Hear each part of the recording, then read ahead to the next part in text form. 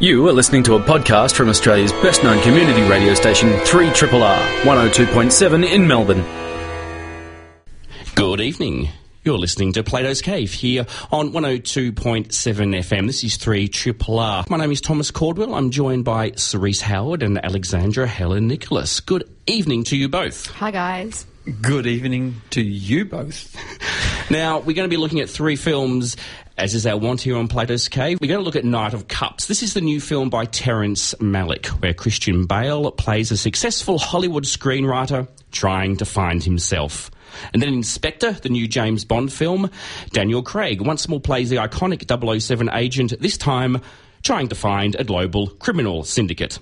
And then in the 1967 classic Two for the Road screening at the British Film Festival, Albert Finney and Audrey Hepburn play a married couple trying to re-find the love in their marriage. But we're going to begin with Knight of Cups. Yeah, Terrence Malick. This is... Well, where does one start with a Terrence Malick film that I suspect is going to provoke extreme and divergent views in the studio tonight, so strap yourself in. This is a continuation of the themes and impressionistic style that Malick began to explore in The Tree of Life and continued exploring in To the Wonder, although many of these thematic and visual ideals you can trace right back to the very start of his career. At least they're there at least as early as The Thin Red Line in 1998. Now, similar to the Wonder, Knight of Cups, I think, suffers from feeling very slight in substance compared to the enormity of The Tree of Life, and dangerously close to self-parody, which is some of the stuff I said about To the Wonder when we reviewed that on Plato's Cave back in 2013. And from memory, I think Tara Judah was kind of on my wavelength with that. But Josh Nelson, who I think will be back with us next week, was a huge fan. But look, unlike To the Wonder, Knight of Cups involves a cast of actors who I believe can carry the tonal gravitas. And I think it's overall a less murky film in intent. So the very basic story concerns Christian Bale as Rick, a Hollywood scriptwriter who is having a complete existential crisis. We discover one brother is dead, another is on the verge of an emotional breakdown, and he's terrified of becoming emotionally vacant and distant like his father. He feels a void in his life with hedonistic indulgences, mainly attending a variety of lavish parties in Hollywood and elsewhere. And throughout the film, he hooks up with a series of women. This is sort of the main structure of the film, is the various relationships he has. And we'll probably discuss those at length, the nature of those relationships and what it all means in a moment. But he has different types of relationships with each woman, but the common element is he seems to believe that they're going to heal him, or at least return him to having a sense, or at least return him to finding the sense of self that he can no longer find. And it's quite an extraordinary cast of women in this film who play his various lovers, including Cate Blanchett and Natalie Portman. And he also turns to various forms of spiritual guidance. The Pilgrim's Progress is read by John Gielgud. As read by John Gielgud, it would have been recorded in the past, of course. He's heard throughout this film on the sound. So. Yeah, otherwise, that's a hell of a coup, Malick. But John Gielgud's Pilgrim's Progress is heard throughout the film on the soundtrack. His father, played by Brian Dennehy, tells an old tale about a knight who drank from a cup and forgot who he was. He's a clear metaphor for what Rick is going through. We hear that story told once or twice, and there's a scene early in the film where he visits a tarot card reader, and the film is divided into chapters named after the tarot cards, and all these elements, all these elements contribute to the film's somewhat obscure title. So look, stylistically, the film is designed to evoke fragmented memories. There's lots of brief shots designed to create impressions of past or even imagined events. The physical space of this film is designed to reflect the psychological space. So there's lots of barren landscapes, empty, sterile houses and vacant studio backlots that Rick passes through. And in typical Malick fashion, you get these really beautiful long tracking shots through these spaces. Actually, they're not long at all, they're very brief. There's so many very quick edits in this film in a way that I found really enchanting. And the overall stunning cinematography in this film renders absolutely everything beautiful. Despite some reservations of this film, I was won over by the visual beauty of it. The enormity of this, the splendour in this film I found really quite moving and profound. And I really love the way that the decadence of Hollywood and Las Vegas kind of had the same kind of weight and emotional beauty as some of the tranquil natural settings. And I think this keys into the final point I'm going to make, which is this film is once more wrestling with a very core idea that you get in Malick's films of trying this struggle between what is sort of defined in The Tree of Life anyway as the state of nature and the state of grace. This idea of the state of nature being our more animalistic urges that provide short-term fulfillment or lead us towards more materialistic pursuits versus a state of grace, a sort of high level of consciousness or spirituality. And the fact that spiritually uplifting things in this film kind of have the same desirability as materialistic soul-destroying things, I think is part of Malick's visual representation of the struggle that Rick is going through, trying to find what are these that's really pure, that's going to help him find his sense of self. From a distance, having thought about this film a bit, standing back, I can kind of see how it's going to be incredibly frustrating for some people. And it is an indulgent film, but it's a Malick film. But where To the Wonder kind of lost me and I could never connect with it, I kind of really felt the enormity of Night of Cups. And I think I'm going against the grain, but I really, really like this film, despite all my reservations. Josh Nelson, our sadly absent co-host, is also quite a fan of this film, and I think that both of you guys have flagged it in a positive light. Certainly indicates to me that perhaps I might have been missing something. I'm not a hater, and there are some real haters, but for me, ultimately, I felt that this was really just sort of Bret Easton Ellis, the Mogadon years. I think my point of disconnect very much was Christian Bale, who I'm not opposed to in any way, but I just think very much that he put in one of the least engaging screen performances I've seen in years. Not that and I don't mean I couldn't relate to the character. I like characters that I don't relate to. It just felt like he was just dialing it in. I get that there was a surface absence that was part of that character, but I just found him very disengaged and disengaging. That being said, I think that a lot of the women, as you said, Thomas, I think that the really key performances here by the women, and in a rare moment of patriotism for me, the Australian women, Cate Blanchett, but also Teresa Palmer and Isabel Lucas. They're all great, aren't they? They put in really... and I love that they all kept their accents. That was nice. Yeah. Nobody being forced to use an American accent when they don't have one. And, of course, like you mentioned, another big name, I think, of course, is the director of photography, Emmanuel Lubezki, who, of course, won back-to-back Oscars for Gravity and Birdman. He's kind of one of those big DOP names. He's worked with the Coens, Steven Soderbergh, Tim Burton, Mike Nichols, and has obviously worked with Malick before. One of the things I really liked about this film, and maybe it got my hopes up from the start, but I guess one of the complaints that I've seen in reviews is that it just looked like a fashion shoot. But I think the film flags that very consciously from the outset. There's this very unusual... not even in the first... I mean, it's in the first couple of minutes. It's in the first 5 minutes where there's a sort of stop-motion, black and white sequence of a woman posing with kind of body paint. Oh yes, it's a piece of digital art. Yeah, it is. But it starts off as being a piece in the background, and then it sort of becomes the full screen. Yeah, it only lasts a couple of seconds, but it's really disconnected from anything else in the film. Really direct reference to a guy called William Klein, who was a big 1960s fashion photographer, made an incredible film called Who Are You, Polly Magoo? Yeah, amazing film. 1966, I think, off the top of my head. There are some other great films too. Yeah, but he was like the pop art guy. Like he was, Paco Rabanne. You had designers like that, and we'll come back to Paco Rabanne perhaps later in the show. But yeah, I love this little moment that flagged William Klein quite explicitly. And that really, that idea of fashion photography, and there's even a fashion shoot in the film, I think, that really kind of continues this idea. For me, didn't really go anywhere. I never want to hear Wojciech Kilar's Exodus ever again. I usually really like music in Malick's films, even when I feel a little bit disconnected from them, perhaps. But the music was a little bit of a overkill for me. Cerise, what do you think? Yeah, I loathed this film. I'd like to say I loathed it passionately, but it didn't even inspire passion on any level, and that was the problem for me. I felt utterly alienated by it, and it was quite devastating in a bland sort of way. I loved Malick's film, The Tree of Life. This does seem like self-parody to me. As this guy Rick just wanders around, as played by Christian Bale, in and out of his body simultaneously. He doesn't seem to engage with anything going on around him, even though life is going on around him. People are talking to him. We only hear him in voiceover. I just find that whole strategy just infuriating and incredibly pretentious and earnest.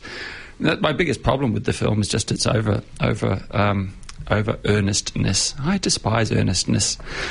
And she says earnestly. Earnestly, yeah. I just could not engage with this at all. Those images right at the very beginning were very striking. That the model with the peculiar face paint and a bit of digital trickery and head-on backwards sort of carry on. But this just added up to me to a whole lot of nothing. Yes, there's some beautiful cinematography, all tracking shots and Dutch angles, and for me, none of it adding up to anything of any significance, really, that I could care less about whatsoever. So some middle-aged, successful Hollywood screenwriter or something is just wandering around trying to find meaning in his life and failing. I don't care. I don't care about his family's problems. This film couldn't make me care about any of it because I just felt so distanced. And the film, yes, very consciously takes on a lot of distancing strategies as Malick contemplates all of those things that Michael Haneke Twitter account mocked him for being fascinated by. I don't know if that account's still alive. No, it's long gone, sadly. It's long gone, yeah. I mean, maybe there are a few less leaves and twigs in this film than in some of his others to be fixated upon, but there's still lots of landscapes just intermittently. Yeah, look, I get what he's getting at, I think. I just don't care. I mean, that's the film's big failing for me. I just flatly did not care. Bale was the film's failing for me. I don't know when, and I can't even believe I'm saying this, but when did Christian Bale become the poor man's Ethan Hawke? Like, that's what I kept thinking while I was watching this. It's like, this is a mixed up, muddled up, shook up world where I'm having thoughts like that. Facial hair there. I think there's a 90s facial hair link. You know what occurred to me at one point is, the strength of the Tree of Life is that incredible, the majority of the film, the stuff with Brad Pitt and Jessica Chastain and the family, that's kind of bookended with the Sean Penn character who plays one of the sons as an adult. And it felt like this was the film where the Sean Penn character became the focus. Yeah. And weirdly enough, I do agree that Bale just kind of sleepwalks through this film. I think that's kind of part of the point. It doesn't make it good viewing or not. Like we were saying with Love last week, just because it achieved its aims doesn't mean it's a success. Yeah. And I agree with you that I couldn't have cared less about this story. It wasn't that I was too concerned about whether he would find himself or not. I didn't really have any investment in him or his family. It was just that visual collage and the music. The music and the way it was matched to the images just really won me over. I was quite transported despite myself because I went into this film with a real sense of, I think Malick's lost it. I did not like his last film. This sounds like more of the same. And it won me over. It's because I really got on board with that idea of, the state of nature versus the state of grace, which is a theme he has done a lot now, but I really like the way he interrogates it visually. So the storyline of this film to me was almost irrelevant. I think it is an irrelevant... I'll stand by what I said. I think this is his slightest film to date, but I don't think it's his... I still found it really engaging because I just thought that the power of the imagery was just so overwhelming. That Hollywood contemplates its own navel, lose your soul in the city of palm trees kind of cliche. I think it can be done well, but I think I don't know if it's even that really film, though. Corny. To me, like I said, it just felt like a kind of like diet Bret Easton Ellis. Like that which isn't my thing either. Like, so I have to kind of flag that I know that's not really my cup of tea. Bret Easton Ellis lost me a long time ago. Did you just call him Breast Easton Ellis? Breast Easton. You're probably not the first. That tit. Dr. Freud is paging. The Christian Bale kind of character really does evoke American Psycho. Funnily enough, the other filmmaker this reminded me a little bit of was Gaspar Noé. Because, I think Malick has always had some very interesting comparisons to Kubrick, but this felt like Malick doing Kubrick via Noé, and Noé does also like to do Kubrick.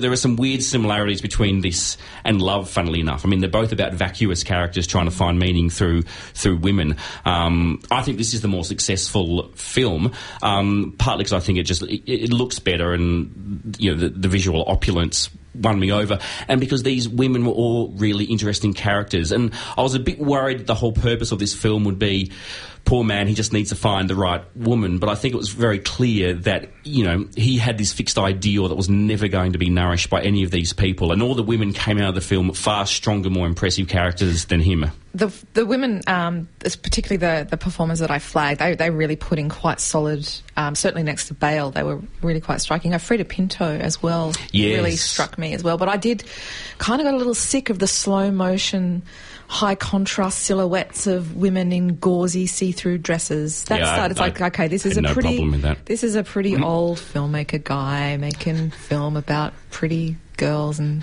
there was see-through gauzy dresses swimming in the nude. So leached of energy for all of these lovely compositions, and I think Malick thinks this is weightier than it really is. Yeah. It's I think it's. I think that's a fair comment. Yeah. It did feel. I mean, I do have that sense with Malick, and I know that I'm not alone, but it is a little bit Emperor Wears No Clothes. I think so, and I didn't care about the narrative. That was going to be a given. I don't think any of us did, but I just didn't care that he didn't care about the narrative either. I just didn't care. I just could not engage with this film. It was so frustrating. I haven't felt this annoyed by a film for quite a while, and I much preferred Love. As irritating, I definitely preferred Love. As that protagonist was, at least it had some real energy and passion. I think it took risks that, like you said, even if they didn't work, they weren't. Yeah, this felt all just a bit phoned in to me. And is Malick any the wiser about his existential crisis for having made this film? I shouldn't think so. No, but you'll be pleased to know he's got another film that's in post. He's got another 2 films currently in post-production, so we'll find out soon. It really feels like that it's a kind of A-list CV filler.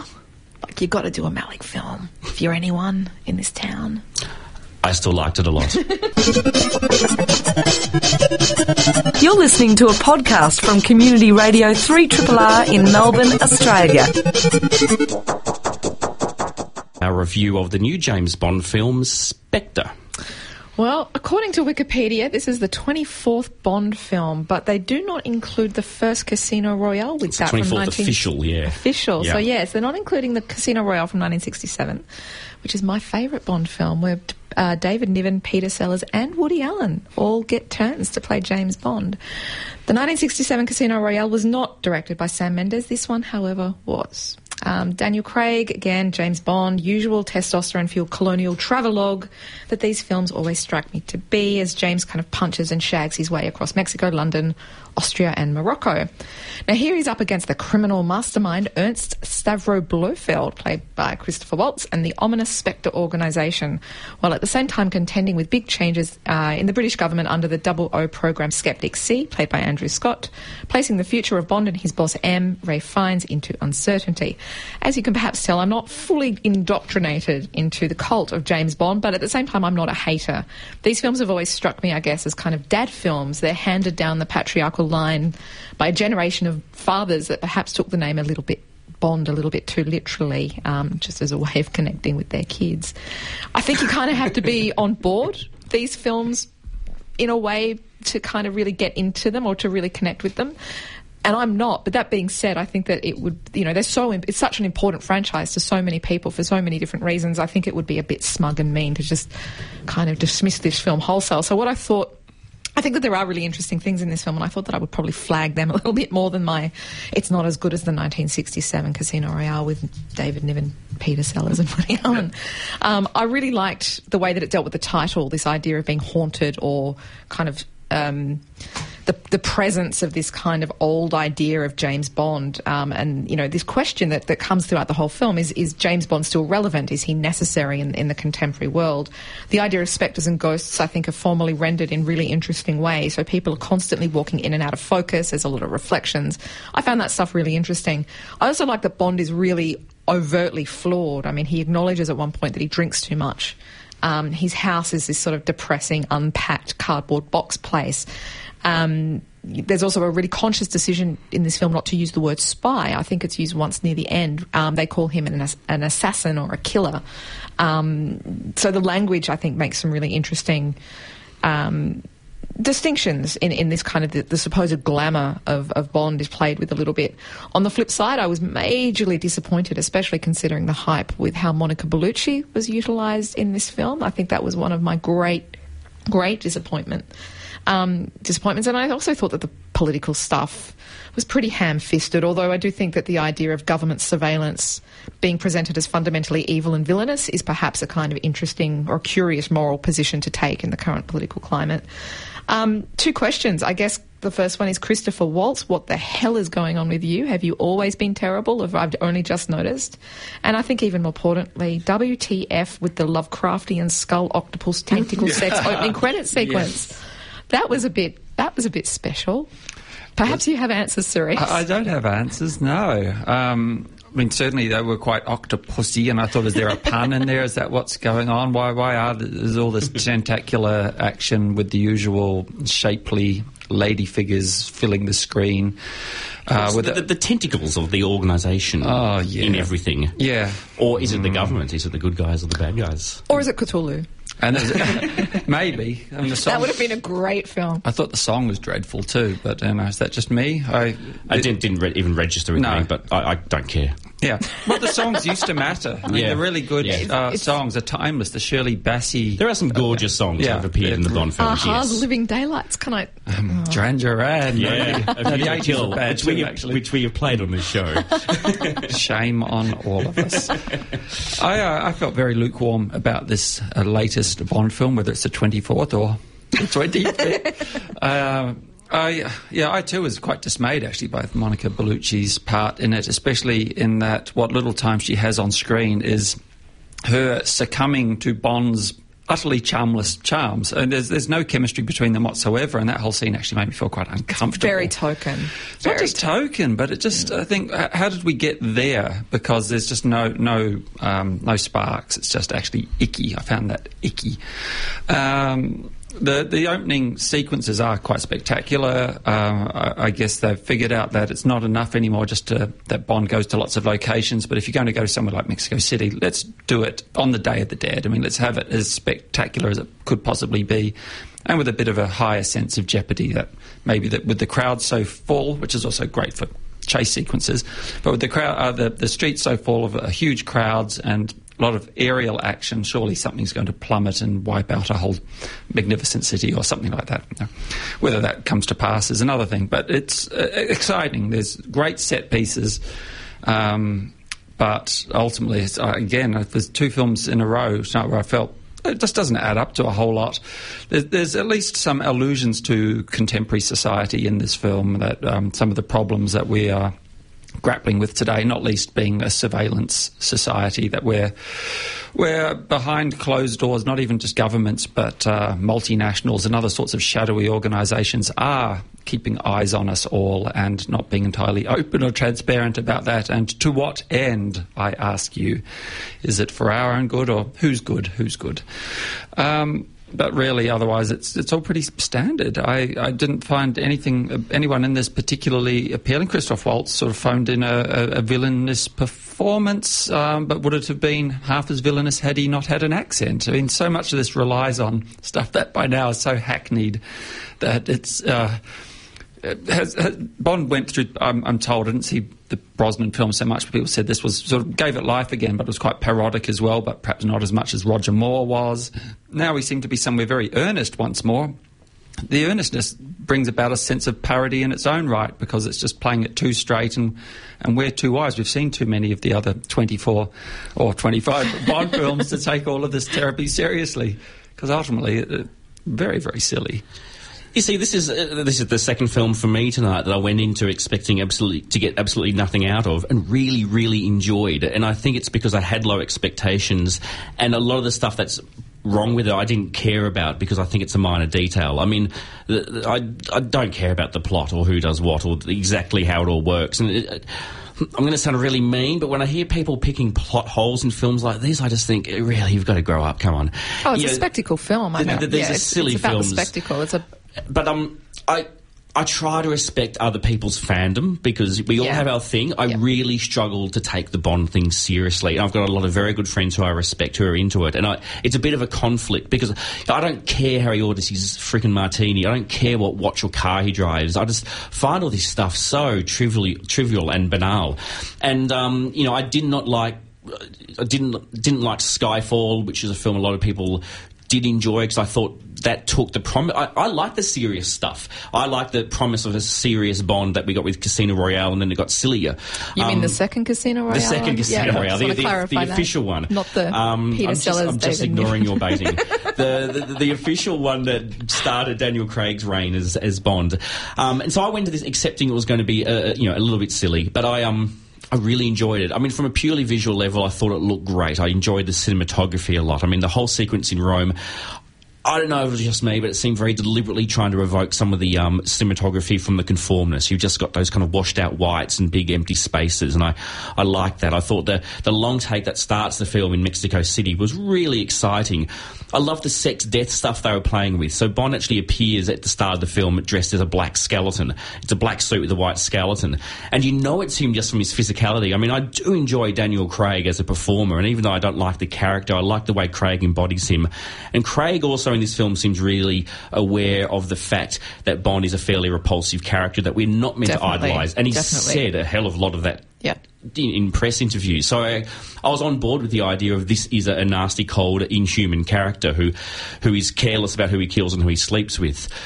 The Bellucci stuff was, what a waste. I mean, I agree with you. But again, I kind of liked the idea that sex death thing. His two main relationships in this film are both women who have lost somebody very close to them, directly or indirectly, because of Bond, and then he goes and seduces them. It's kind of part of this psychopath character. And and when he does have sex with Monica Bellucci, and we talked a bit about this on the breakfast, it's up against a mirror, and it looks like he's basically shagging himself up against the mirror, and that's all he ever wants. He doesn't really care about the person in between him and his ideal image, which is basically himself. I really enjoyed that this film was about something. It was ham-fisted, it was superficial, but that's pretty good as far as Bond films go. And the links between surveillance and the government using surveillance to control its citizens versus this organisation using terrorism to control its people, and how one feeds in to the other. And there's even suggestions in this film of some kind of symbiotic link. It doesn't go too deep into that, but again, for a Bond film, it's profound stuff for a Bond film. And I thought the relationship with the Leia Seydoux character was handled really interestingly. I thought there was a real attempt there to sort of show us a more strong woman who would stand up to his nonsense. And I think there's a hint of his character being evolved. I think that we an idea of softening, that he maybe actually might want more from her than a quick shag up against a mirror where he's looking at himself and not her. And then there's that fight on the train, that close quarters fight where the music stops. That's remarkable. Really exciting. When there's no music, it sort of strips away. It's almost like a defamiliarising of Bond, because there's just the music comes in at the end and it's almost a disappointment. I'd love to see them, like just the sound of meat hurting, like it just strips away that glamour. They are two slabs of meat fighting. Yeah. It's a really un-Bondy film stylistically as well. I mean, again, the Bond fans I know complain about the fact that the score doesn't evoke the Bond films. I love the fact that you don't get, apart from the start and the end, you don't get the Bond theme. It's quite a different, almost ephemeral score that I found, quite haunting at points. Yeah, this to me felt more like a film about the Bond films than a Bond film. And for someone who's cynical about the whole franchise, I really enjoyed it. I really like Ben Whishaw. I like Ben Whishaw anyway, but every time his voice is always Paddington, and I do think I had these little kind of images flash up in front of my eyes. Wouldn't it be great if Paddington was in this? Ben Whishaw was great. Paddington is Q. That's like my dream Bond. Like Casino Royale, 1967, and Paddington in a contemporary James Bond film. I'm the demographic. Cater to me. Yeah. Paddington. We are talking about the little fluffy. Yeah, Ben Whishaw voiced Paddington in the recent film. I heard good things. The film is glorious. Yeah. I just bought a copy. I did. Me too. Yes. Even though my son is way too young to watch it. I did quite enjoy Ben Whishaw in this. He had a presence, his character as Q, unlike Richard Ayoade in the IT Crowd. That's exactly who I was thinking of. He had that same Very sort of much. awkward geekiness, and yet good. And a bit in love with Bond too, which is kind of cute. Yeah. There's a great scene where he's sitting working at a desk and the chair's too high, and you sort of notice that his feet are dangling above the ground.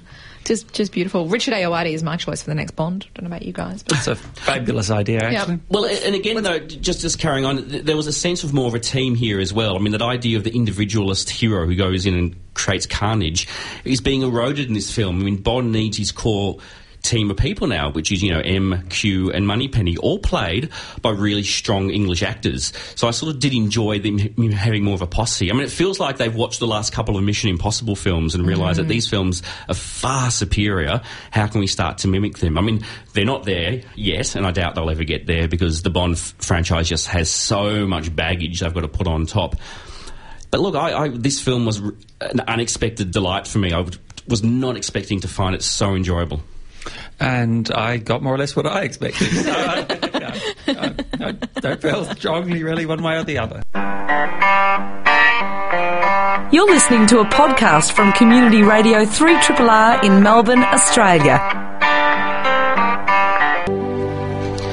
You're listening to Plato's Cave here on 3RRR 102.7 FM. You're with Thomas, Alexandra and Cerise. We just heard the theme from Two for the Road by the great Henry Mancini and his orchestra. The theme music to the 1967 film that is currently playing as part of the British Film Festival. We decided to take a look.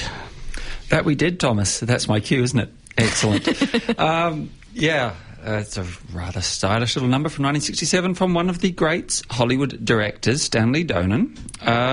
Though, as we have mentioned, it's in the British Film Festival, from which we can conclude it is rather more British than Hollywood. It's a UK production, yeah. Notwithstanding that it has a huge Hollywood star as one of its power couple leads. Joanna Wallace is played by none other than Audrey Hepburn, no stranger to the direction of Stanley Donen through previous classics like Funny Face and Charade, and more Mancini action in those, at least in Charade. I don't know about Funny Face, can't remember its score, it's not important.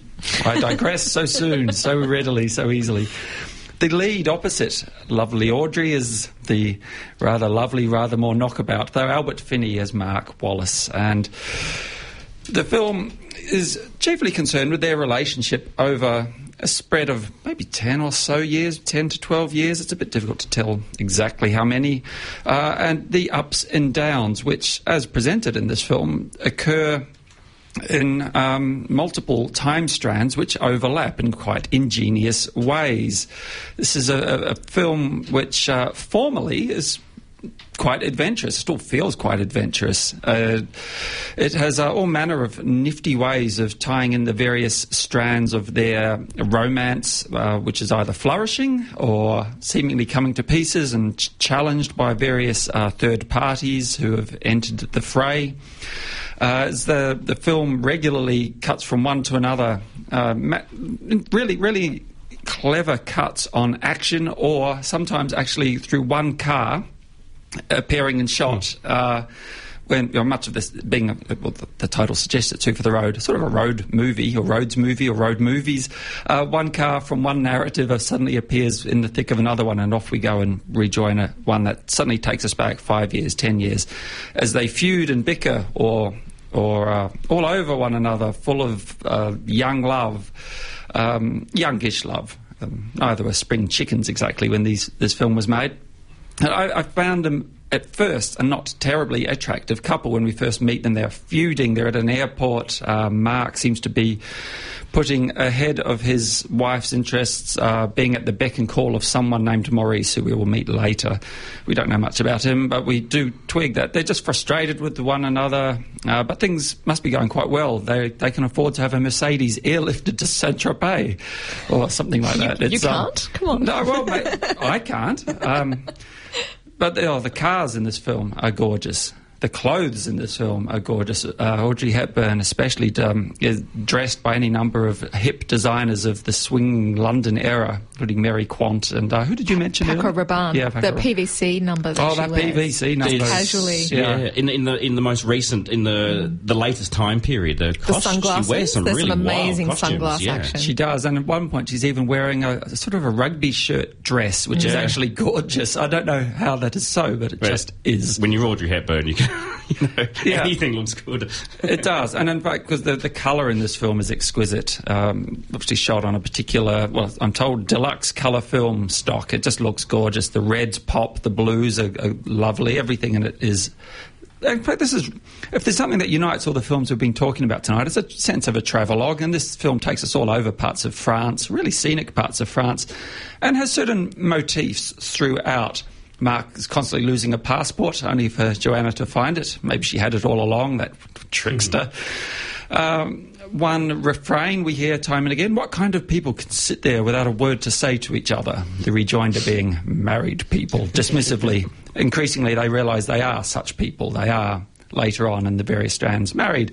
In fact, they hang out with another married couple who provide an interesting counterpoint for quite a lot of the runtime, played by Eleanor Bron and William Daniels, with someone playing an obnoxious little brat named Ruthie. The Manchester family are a truly hideous but quite captivating family unit, which is both highly functional and dysfunctional. Highly functional in as much as one of them is a control freak who has everything notated to the nth degree, and the kid's just an out-of-control brat, and between them it's explosive. You know, it's not going to end well, and the Wallaces are going to want to flee.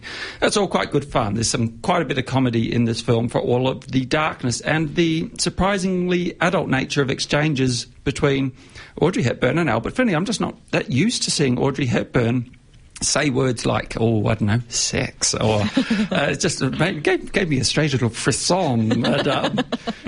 Much more than... Thomas is having one now, I think. Much more so than Albert Finney's Humphrey Bogart impressions, which are actually just bad and annoying and awkward.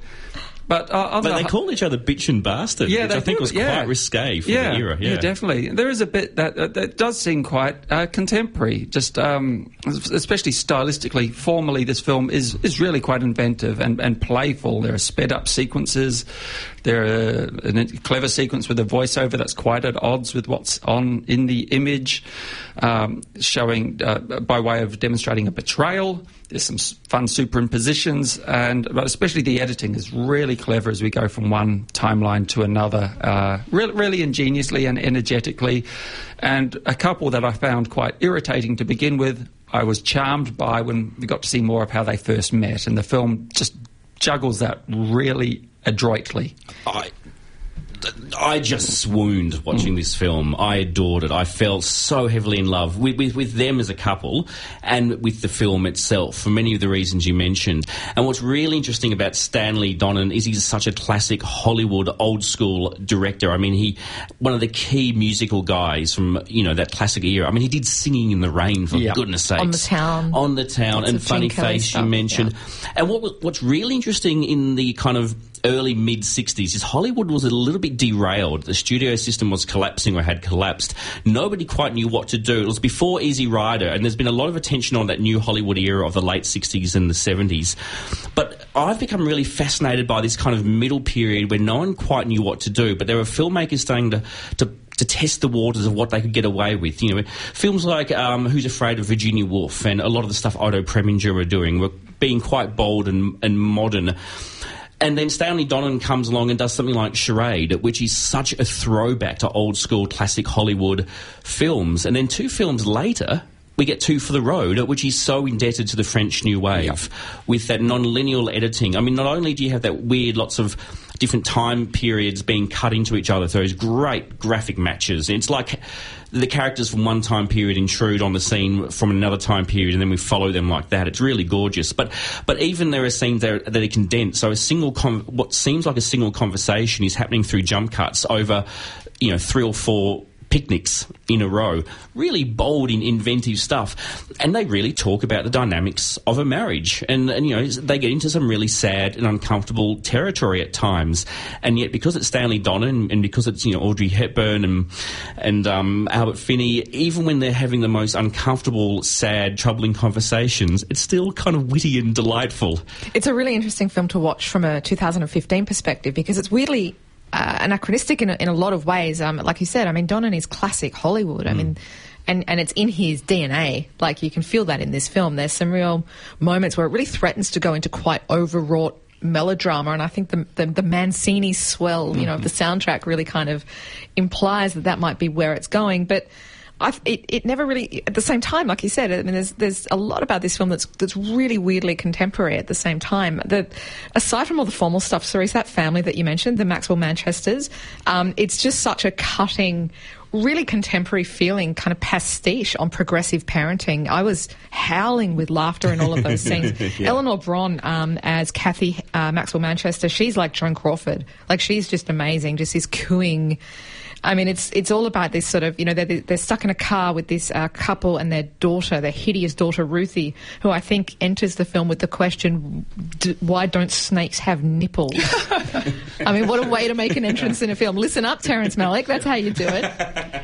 Really remarkable stuff. But He'll whisper it while the character stares into the distance. Why don't know? I mean, really wonderful stuff where the younger couple are sitting there quite quietly, or I don't know if they're younger, they're the same age because anyway, I digress. But, they're obviously very kind of conscious of not disciplining the child, and this is a child that obviously needs some kind of borders in place. Institutionalisation, I think. Yeah. I would recommend. She's spectacularly hideous, Ruthie, and it's funny. I mean, it's really, really funny. It's so now, like you kind of meet parents like that. And that bit with that couple who are the very control freak couple as well, who seem to be more interested in keeping to a schedule than enjoying themselves. Again, very contemporary. And there's a very funny sequence where they use, fast motion to, Audrey Hepburn, her character wants to do a diversion. He's like, oh, we haven't got time. Okay, we can do it quickly. And that's where the film goes into sort of this high-speed frenzy. And you see them get to this tourist destination, and they don't even go inside it. They get their photograph taken outside. They buy postcards. They have ice creams. They do all the superficial things associated with being a tourist, and then drive off again. It's a nice little satire on contemporary tourism. There's a lot of other lovely touches. One thing, the film returns to time and again is a particular beach, and there's a real sadness the more times we return to it, because when we first see them there, they're having a lovely roll about in the sea, on the beach, a little from here to eternity-ish. It's gorgeous. In fact, this film really is quite referential to cinema generally. But later on, we see that this same beach is the site of... It represents Mark's success as an architect, if one under the shadowy influence of this Maurice character, who was part of a chance encounter on an earlier road trip. After some catastrophic bit of slapstick, a lot of slapstick, good. But the sense that this once a sacred place, a place of love where it really flourished, where vows of marriage in that lovely sort of way were made, later on is where not just little Tonka trucks are, but huge, great construction, and there are really awkward scenes where they're trying to maintain the facade as being a place of joy, and they're at the beach, and yet just behind them there's skyscrapers being constructed and a resort going up. And you get that real sense of how very, very clearly the link there is the career is good in one sense. It is an enabler. You can have a lovely car and then another lovely one and another one after that, and you can travel and see the world, get great frocks. But at the same time, the relationship is put under great strain constantly. Well, I like the way it wasn't just sort of clear-cut one or the other. If you have one thing in your life, you lose out the other. They showed us the progression. They begin as a broke, silly couple in love, and their struggles are of a financial nature. And then later, when his career is taken off, they're on holiday and he's constantly having to work, and his work is now intruded upon their relationship. And I think that's a struggle that so many people can identify. That constant fight to keep that work-life balance in check. I mean, we all need a certain level of income, but at what point do we get absorbed with our pursuit of income that it sort of takes away from our what we actually enjoy, what life's meant to be about? And it's modern and sophisticated with the way it portrays that. And likewise, it deals with the topic of infidelity as well in a way that I found surprisingly sophisticated too from a film of this era. Audrey Hepburn in particular, there's a real anger in her in this film. I think that this is really lost in the canon of Audrey Hepburn films. I confess to not being a massive Hepburn fan. I do very much like her later era, sort of post-Breakfast at Tiffany's stuff a lot more. She did an amazing film called The Children's Hour, just after Breakfast at Tiffany's with Shirley MacLaine. Yeah. And to me, that was like the big spike in her doing these more interesting, darker, angrier roles. Wake After Dark? Wait Until Dark? Wait Until Dark. Yep. Like things like that. There's this real fury that that you don't unite with her, that you don't think of her as being a kind of angry actor, but there's this really... She seems to repress fury well, and I think this film really captures that. I've always adored her because she's, in many ways she's the original Pixie Dream Girl, but she's a bit like Vivien Leigh or Marilyn Monroe or all these amazing women actors of that era who are stunning, and it's only later in their career they got to act. They were given real roles. I mean, Vivian Lee's late stuff is amazing. Marilyn Monroe's stuff is such strong acting. I mean, it's just such a tragedy that this industry didn't give these wonderful performers more scope to perform. And this is one of the films where you really see Hepburn acting. I don't think she gets to act in a lot of those earlier classic films. No, I agree. She's given a really sparkling script to work with as well, and none of it's obvious. None of the exchanges are obvious. It's not cliche or hackneyed phrases bouncing back and forth. It's witty and funny and awkward and all of those things that smack of actual, real, lived experience and heartbreak, but joy and the whole gamut of human emotion. Old-fashioned sparks and electricity and between both of them too. Charisma goes a long way, folks. It's refreshing to see a film like this every now and then to go, oh, that's right, film can be this joyous but intelligent and respectful as well. I'm glad we ended tonight's show on a film that we all were very much enthusiastic about. We got there. There's only a few screenings left of Two for the Road. It's screening tomorrow night and Wednesday night as part of the Love Actually, a Century of British Romance program at the BBC First British Film Festival, presented by Palace. Go to britishfilmfestival.com.au for details. Tonight on Plato's Cave, we also discussed Night of Cups. That's screening at Cinema Nova and Palace Brighton Bay through Roadshow Films. And we also looked at Spectre. That's on wide release through Sony Pictures. You've been listening to myself, Thomas Caldwell. I've been with Cerise Howard and Alexandra Helen Nicholas. Josh Nelson will be back in the cave next week. Oh my God. Is it true? The Josh Nelson. The Josh Nelson is back. He can speak for himself this time. We've done a little bit of speaking for him on tonight's episode, so it'd be good to have him in person. We're going to look at, among other things, the final film in the Hunger Game series. You've been listening to a podcast from Australia's best-known community radio station, 3RRR, 102.7 in Melbourne. For more podcasts, information about upcoming events and our live stream, please visit our website at rrr.org.au.